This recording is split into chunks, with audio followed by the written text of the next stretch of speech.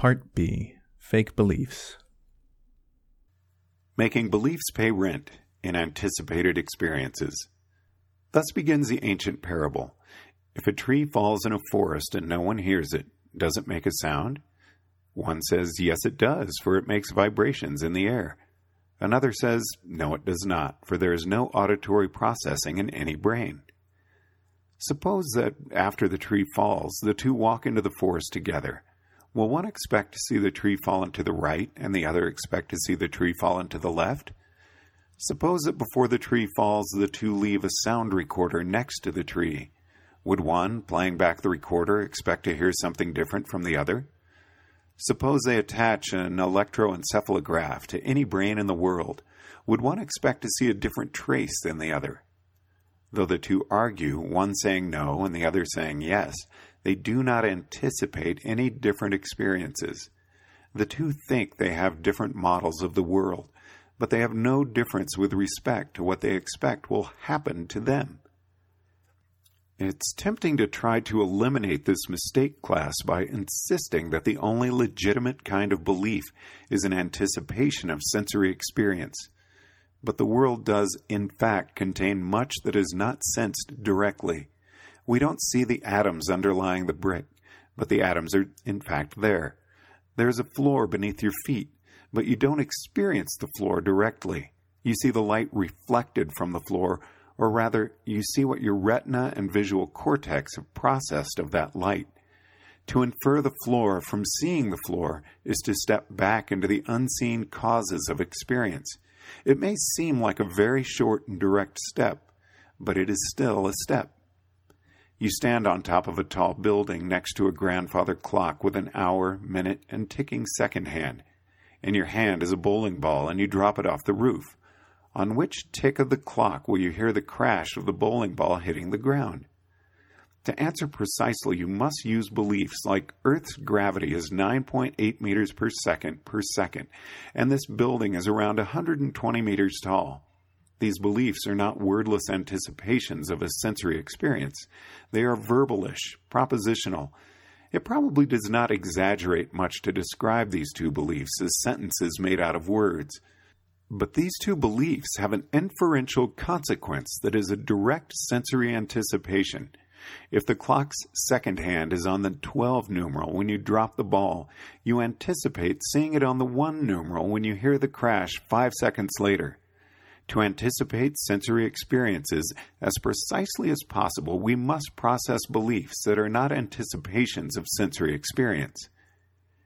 It is a great strength of Homo sapiens that we can, better than any other species in the world, learn to model the unseen. It is also one of our great weak points. Humans often believe in things that are not only unseen, but unreal. The same brain that builds a network of inferred causes behind sensory experience can also build a network of causes that is not connected to sensory experience, or poorly connected. Alchemists believed that phlogiston caused fire.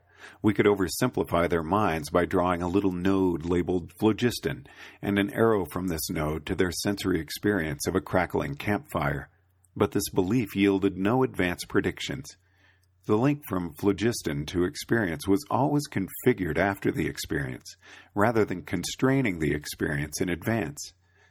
Or suppose your postmodern English professor teaches you that the famous writer Wolke Wilkinson is actually a post-utopian.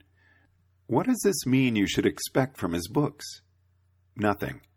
The belief, if you can call it that, doesn't connect to sensory experience at all. But you had better remember the propositional assertion that Wolke Wilkinson has the post-utopian attribute, so you can regurgitate it on the upcoming quiz. Likewise, if post-utopians show colonial alienation, if the quiz asks whether Wolke Wilkinson shows colonial alienation, you'd better answer yes. The beliefs are connected to each other, though still not connected to any anticipated experience. We can build up whole networks of beliefs that are connected only to each other.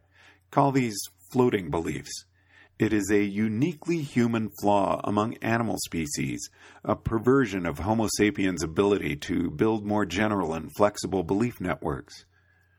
The rationalist virtue of empiricism consists of constantly asking which experiences our beliefs predict, or better yet, prohibit.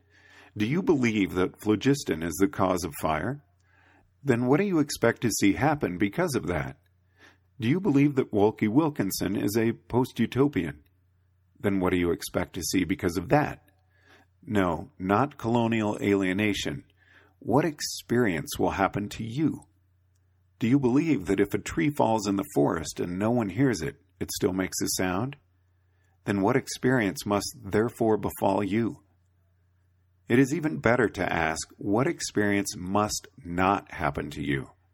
Do you believe that Elan Vital explains the mysterious aliveness of living beings? Then what does this belief not allow to happen? What would definitely falsify this belief? A null answer means that your belief does not constrain experience. It permits anything to happen to you. It floats. When you argue a seemingly factual question, always keep in mind which difference of anticipation you are arguing about.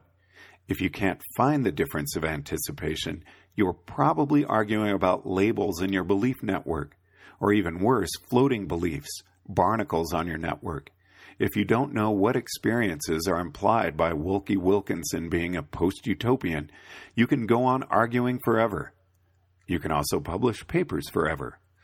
Above all, don't ask what to believe, ask what to anticipate. Every question of belief should flow from a question of anticipation, and that question of anticipation should be the center of the inquiry.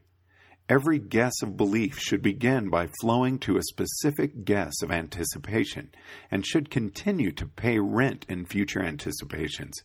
If a belief turns deadbeat, evict it.